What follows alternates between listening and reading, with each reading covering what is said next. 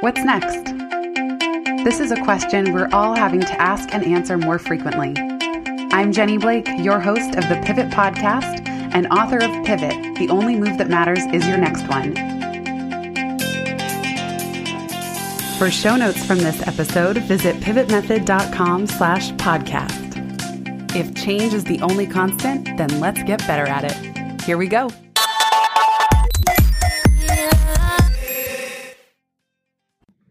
Hello, my friends. Welcome to another Perfectly Imperfect podcast episode. One of my themes for 2020, especially the second half, is to commit to getting work out there. Thank you, Seth Godin, and his new book, The Practice, for the motivation to do this, even when it's not perfect, even when it's not even close. I've talked about overcoming perfectionism on this podcast many times, and I usually am all for a philosophy of get scrappy and, get things out. I'm embarrassed by almost every single podcast episode, but here we are approaching 250 and they get out anyway. Somehow 250 episodes that I'm simultaneously embarrassed by and every now and then proud of have made their way to your podcast app. This episode is focusing on something that's been helpful for me this summer. I've had a lot of ups and downs this year, as have so many of us. I shared our personal recipe or series of crazy events that have happened for us in episode 245. And in this one, I want to focus more on how I'm getting through it. And I want to hear from you too. If you have some strategies that have been working for you, leave me a voice note. Or if you have a question related to any of this, leave me a voice note. You can do that at pivotmethod.com/ask. This episode is titled, What's Your Job Today? And it might not be what you think. For most of us, when I ask you the question, what's your job today? Or what's your job? You might think about the work that you do to get paid, whether you work for somebody else or you work for yourself. And oftentimes when you're working for yourself, it means you're working for your clients. In addition to clients and whoever's paying our bills, we also have just a general slew of inboxes. And sometimes we spend the day or even the week working for notifications. We are responding to other people. Maybe we're not even getting paid for that work, but it's part of the broader ecosystem that we work in. So you might see your job as being responsive or as responding to people, whether it's in text messages, email, LinkedIn messages, any other social media inbox that you have. And now we have apps like Voxer and Marco Polo to just add to the mix. When the pandemic hit in mid-March, many of you know that I pivoted to doing daily podcasts for 3 months. That was a really rewarding time, and I tend to do really well when I'm on a streak. So in a way, although it was very challenging on our systems to switch from a weekly all of a sudden to a daily podcast production process, including weekends, there is something about a streak and about committing to something every single day that makes it easier for me. And the reason behind that is that it cuts down on decision fatigue. So many of you might have this feeling with working out or even meditating, where if you have to decide, should I meditate today or should I work out today or am I going to work out today or what time could I work out today? It's so much less likely to happen. Asking the question alone creates some fatigue and almost ensures that it's not going to be something we're doing every day. Otherwise, we would say, I'm doing this today. What time? A flip side of decision fatigue and just the way our mind tends to work is, I read about this in a book called Sugar, Salt, and Fat. It was so good. It came out many, many years ago. That if you are primed by something that you see, so you see a billboard of a hamburger, or you suddenly have the thought to have ice cream, it's very, very difficult not to close that loop. And by the end of the day, you want to seek out a hamburger or you want to go have that ice cream. So by the time we think to ourselves, should I have that ice cream or should I have that hamburger? It's kind of already too late because it's very hard to resist that open loop. And once the debate starts, that decision fatigue sets in and it's kind of a foregone conclusion. So if you're someone like me that benefits with streaks and even a little bit of all or nothing thinking. And I'll talk about how that can get in our way as well. It might be easier to say, I'm not eating sugar. Like if you do Whole30, the Whole30 way of eating, which is quite challenging. I've done it once or twice. Then you could just say, oh, I'm not having sugar for 30 days. So the ice cream question, it's no longer a question. It's no longer an open loop. Well, should I have it? Is it that bad? How much? How about I'll just have a bite? Okay, how about just a second bite?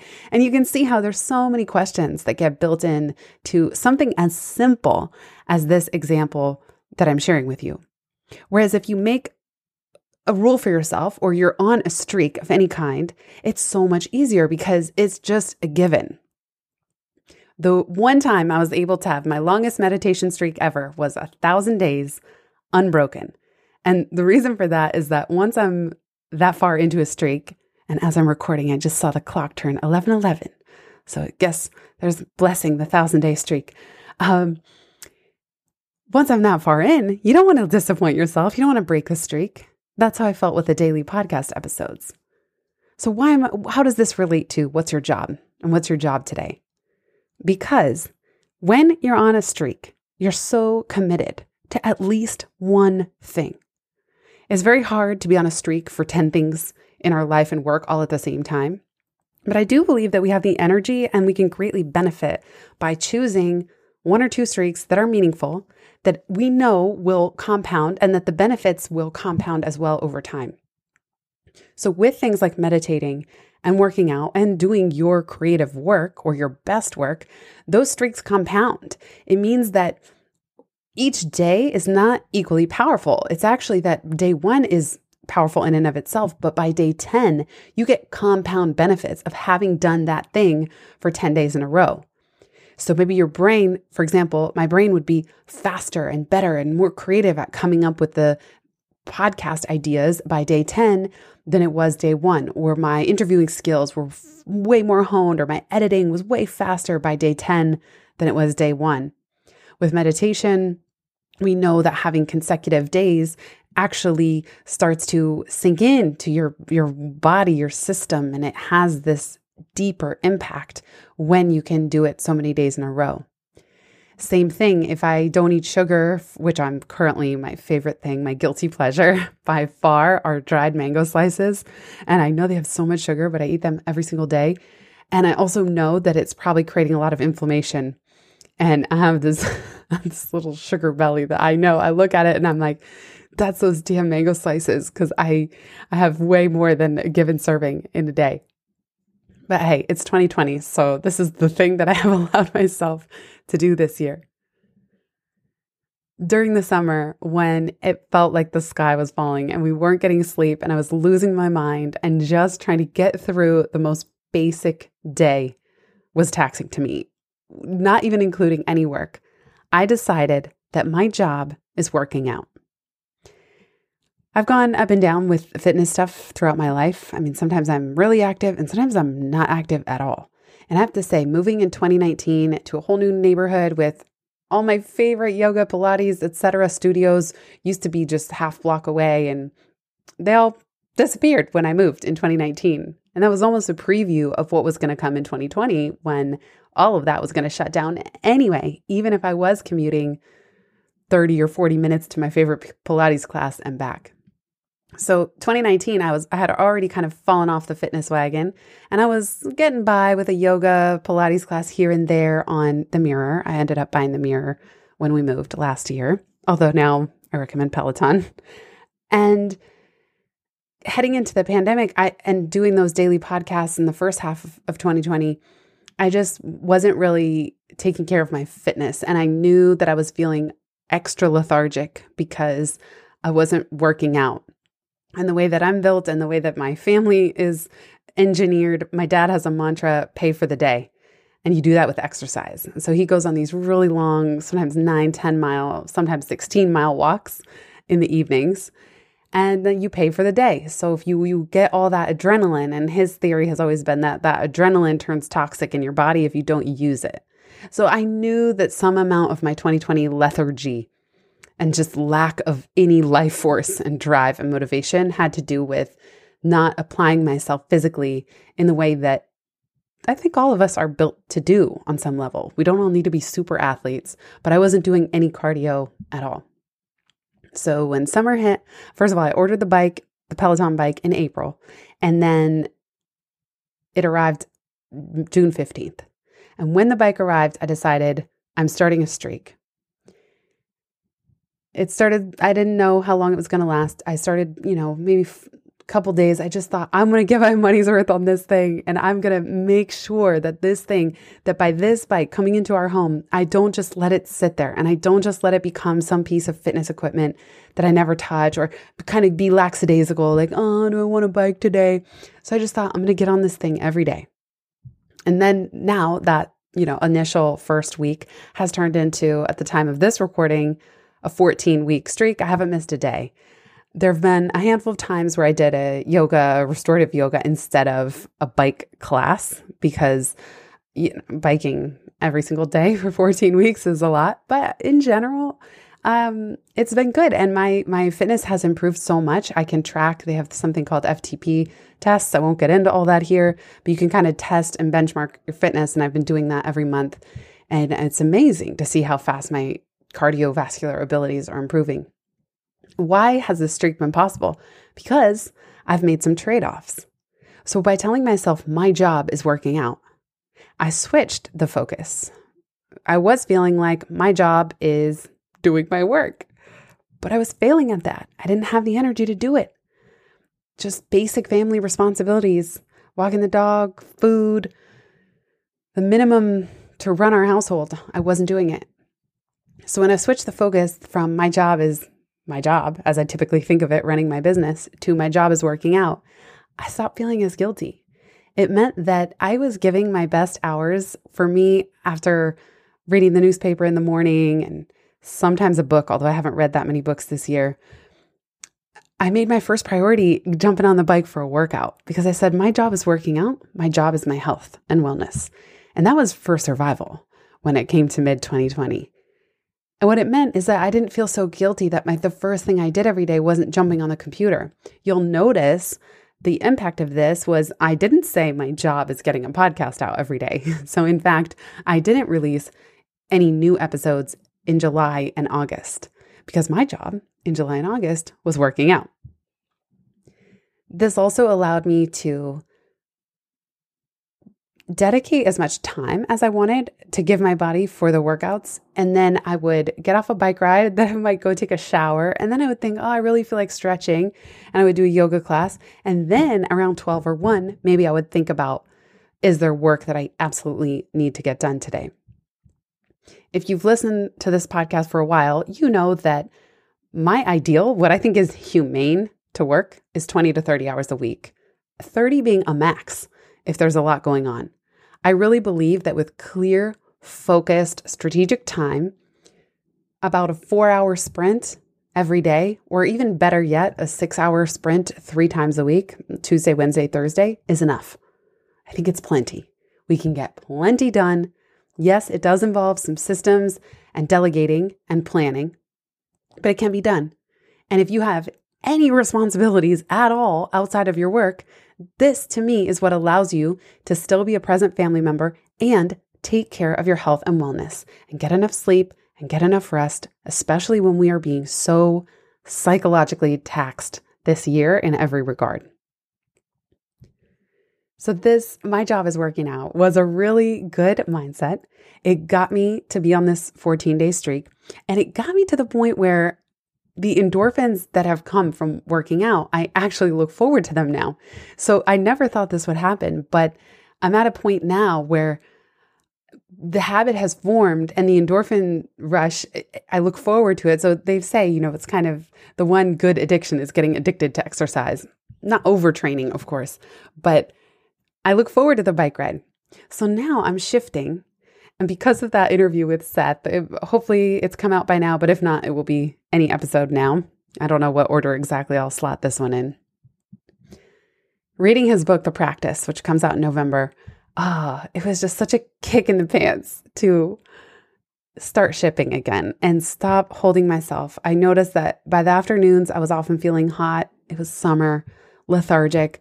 I didn't know what to come to the podcast and say, and I didn't really have the energy to even review episodes or edit them or finalize them or create the show notes. Everything seemed monumental to me. Everything seemed incredibly overwhelming. Fortunately or unfortunately, I mean, this is kind of how I'm built. Like, I go through periods of surges of a lot of energy and productivity, and then I go through these periods where I need a lot of time away. I've barely looked at my email in over a month, so that's a trade-off where I've not said my job is my email inbox, and people are going to have to be really patient right now. But that's just not. It's not at the very tip top of my list because the available time and energy that I have is so much lower than what it is during boom times, let's call it. So now with the Peloton habit so ingrained, and I'll put a promo code in the show notes just in case you end up getting a bike and you want $100 toward accessories. You can always check the show notes for things like that. If I have a promo code that benefits you, I'll always share it. Now I was ready to shift, and I mentioned Seth and the practice. Now I thought, okay, I'm already looking forward to this bike ride every day. So now I'm going to shift. My job is the podcast. What does that mean? It means that the first thing that I do before I respond to email, before I handle almost any other task on my plate, is record a podcast. This might not happen every single day because you weighed in on the podcast listener survey and let me know that weekly is your preferred format. Maybe not for every single person, but the majority said weekly was your preferred frequency. Although who knows, if I get on a roll with my job as my podcast, then maybe we'll come out twice a week. We'll see. Everything is a work in progress. And as my Radical Reimagining episode 245 goes, everything is up for grabs. So if I shift now to say my job is my podcast, what that means is that the podcast comes first, and that will get my best available energy. And now I need to earn the bike ride by doing a podcast or doing one big strategic task. Every now and then that will be related to a client project, or I'm creating some new LinkedIn learning courses, or writing a foreword, or even a blurb to somebody's book. Those are things that required me to really dive deeply, immerse myself, and be very thoughtful and come up with something new and original. Even if it's a book blurb, it still needs to be a couple sentences that will really honor the book that this person is asking me to blurb. There may be periods of your life and family life where you say, my job is helping my children get through virtual school. You might say, my job is cooking. So maybe you want to go on a health kick for you or your household, and you want to say, my job is healthy food for the household. So every day, your whole day can actually orient around making this happen. And you know that every day, that's your focus. And actually, part of this is saying, this has been a successful day. So when, Ryder's not yet a year old, and there are many, many days or weeks this year where it's like our job is taking care of our puppy. He has a ton of energy. German Shepherds, he's already 95 pounds and he's not even a year old.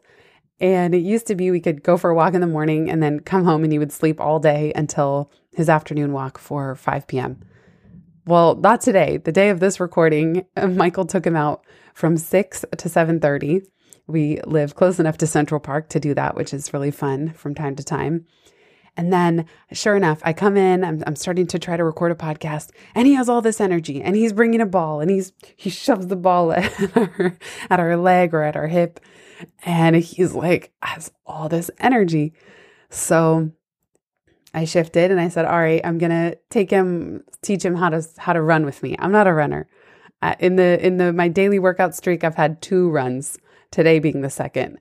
But I thought 20 minutes, my job is working out. That still is carrying over, even though my job is also this podcast. And my job is also taking care of Ryder. So I think, and sure enough, he did get tired out. Now I think he is napping peacefully somewhere down the hall. Obviously, we often have several jobs running in parallel. I just offer you this episode to say, what What do you want to choose as your job today or this week or for this phase or season? And this can always shift. Once, if your job is eating healthfully or your job is working out, of course, I'm not saying that you're not going to do any work, but I'm saying that you can drop the guilt and you can also stop giving your very best window to everybody else. So if your job is working out, you get to do that first, or your job is raising a puppy and training a puppy. You get to do that first. You get to feel accomplished. You think, yes, I met my mission for today. And now, what do I need to work on? Now, what are my top 3 work priorities for the day? But just because you have work tasks to work on or things that might be due, I like to think about work. Email is a task, by the way. My friend Pierre Kawand taught me that when you treat email like a task, it has a start time and an end time. So I've now set up an email response tracker for myself where I log what time I start, I log what time I finish, I log the number of emails when I start, the number when I finish, my time per email. Like I'm trying to really just raise awareness and not have email on just steady, constant drip in the background of everything that I do. That drives me crazy. With a start and an end time, I might tackle email as a task 2 or 3 times a week. I certainly don't do it every day because I'm not a brain surgeon. Nothing that I do is that urgent. And usually people know how to get a hold of me if something is just absolutely urgent and needs a response same day or within 24 hours. But I also don't train people, even those that I love the most. Email's never really my top priority in that sense. Not that the people emailing me aren't people that I love and adore and, really important in my life, but I don't mind if I have a reputation for being slow to respond to email. So I think it's choosing what you want to be known for as well. And what are you willing to make trade-offs about in terms of your own availability and the things that people say you're good at? Like, I cannot imagine. There are people that I know, there are authors that I know that are so good at email, and it is part of their reputation. It's this delightful thing. It's like, oh my God, they wrote me back and I couldn't believe it. And they responded right away. And it creates so much joy for the people they interact with. And then there's maybe someone like me where I love really beautiful messages and I love responding when I can, but I definitely won't be fast about it. And so it's okay with me if on my deathbed, people are not saying she was so responsive to email. That's okay with me. I would rather someone say her books changed my life or her podcast got me through 2020. That'd be amazing. That'd be amazing. So right now, where I'm at in my life and my capacity, that is a trade-off for me. And I never want to plant the seed that things in your life or work have to be either or. I love asking creative questions, as I share in Pivot. I call them combinatorial questions, where you say, how can I take care of my health and wellness and be really responsive to my coworkers or my clients? You can always ask that question as an and see where that takes you. One thing that came up in our Momentum 2020 Summit from Kathy Onedo, she's just launching her project, Sustainable Ambition. You can check it out at sustainableambition.com. She shared with us that the level of ambition you have at any season of your life can change. So it might be helpful to ask and try to understand, how ambitious do you want to be right now? And in what areas of your life? So if you want to be ambitious about homeschooling your kids, is there another area of your life that you want to taper back, pull back a little bit on your ambitiousness? Or maybe it's a season of kind of what age you're at and based on your energy levels. And maybe when you were in your 20s, you're super duper ambitious about everything and you want to be the best and at whatever it is you're attempting. And then maybe that changes over time and you think, oh, I don't know. I actually don't need to be the best. Like for me with this podcast, it's like, do I need to be the number 1 or even the top 20 podcasts in iTunes and then obsess over that? No, that's okay if not. These things would always be nice, but it takes a lot of commitment to choose something like that, and especially if it relates to external factors that you really don't have complete control over, that takes a lot of energy. So I have friends and people who I know who launch podcasts and they think I am determined to get into the top 100 in the business categories or in entrepreneurship. And they make it happen and they email their friends and they ask for reviews and they like make it happen. That's somebody that's choosing to be very ambitious in that area at that time. So maybe like I'm giving the examples about myself just 'cause it's coming to mind and maybe it will help you think through yours. Maybe with the podcast, for example, my ambition is less about how many people listen, but can I figure out a resonant listener supported model that has integrity? I want to be ambitious about that. And the way that I feel myself being ambitious is looking and saying, yes, I see that what everyone else is doing is having sponsors and reading ads for companies, but I don't really want to do that. So it feels ambitious to try to say, oh yeah, I can skirt this thing that is actually working in the way that the vast majority of podcasts are monetized.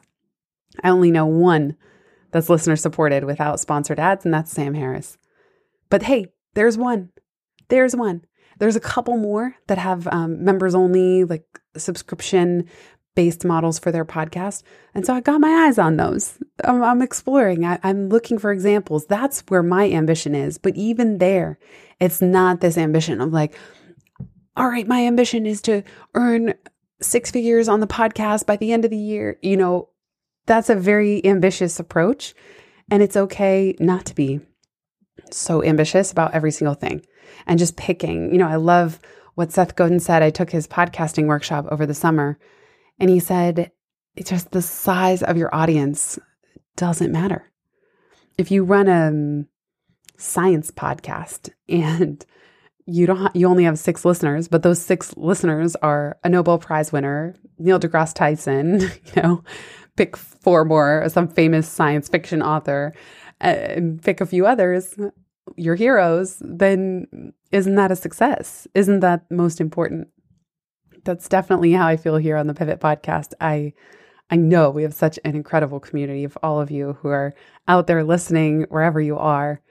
And that's where I'm focusing, if you can even call it ambition, is just the quality of the connection of who each of you is and how I can serve you better and how we can continue this conversation and continue creating a calming, helpful, inspiring place in your audio landscape, let's call it. So shout out to Kathy. Kathy, thank you so much for introducing this idea of sustainable ambition. She's just getting that all off the ground, but hopefully I'll have Kathy on the show at some point too to talk more about this. I hope you found this solo riff helpful in any way at all. I'd love to hear your feedback. You can always leave me a voice note at pivotmethod.com/ask. And check out the show notes for this episode. I'll put the promo code I do have for Peloton if you end up getting a bike. I'm never attached to that. I just put it there in case. I know it's always nice to get a little, in this case, a $100 credit to accessories, which will get you your shoes if you end up getting a bike. So, what's your job? What's your job today? What's your job this week? It doesn't have to be what you think. It doesn't have to be the work that you do or the work that you owe. You tell me, what is your job today? Thanks so much for listening, everybody.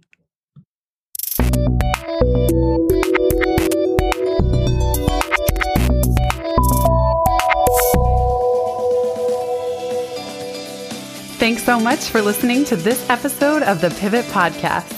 Make sure you don't miss an episode or my insider tips and templates by signing up for Pivot List, a curated twice monthly newsletter where I share the inside scoop on what I'm reading, watching, listening to, and the latest tools I'm geeking out on. Sign up at pivotmethod.com/pivotlist. Get show notes from this episode at pivotmethod.com/podcast and connect with me on Twitter at Jenny_Blake. Remember, build first, then your courage will follow. Hasn't it always?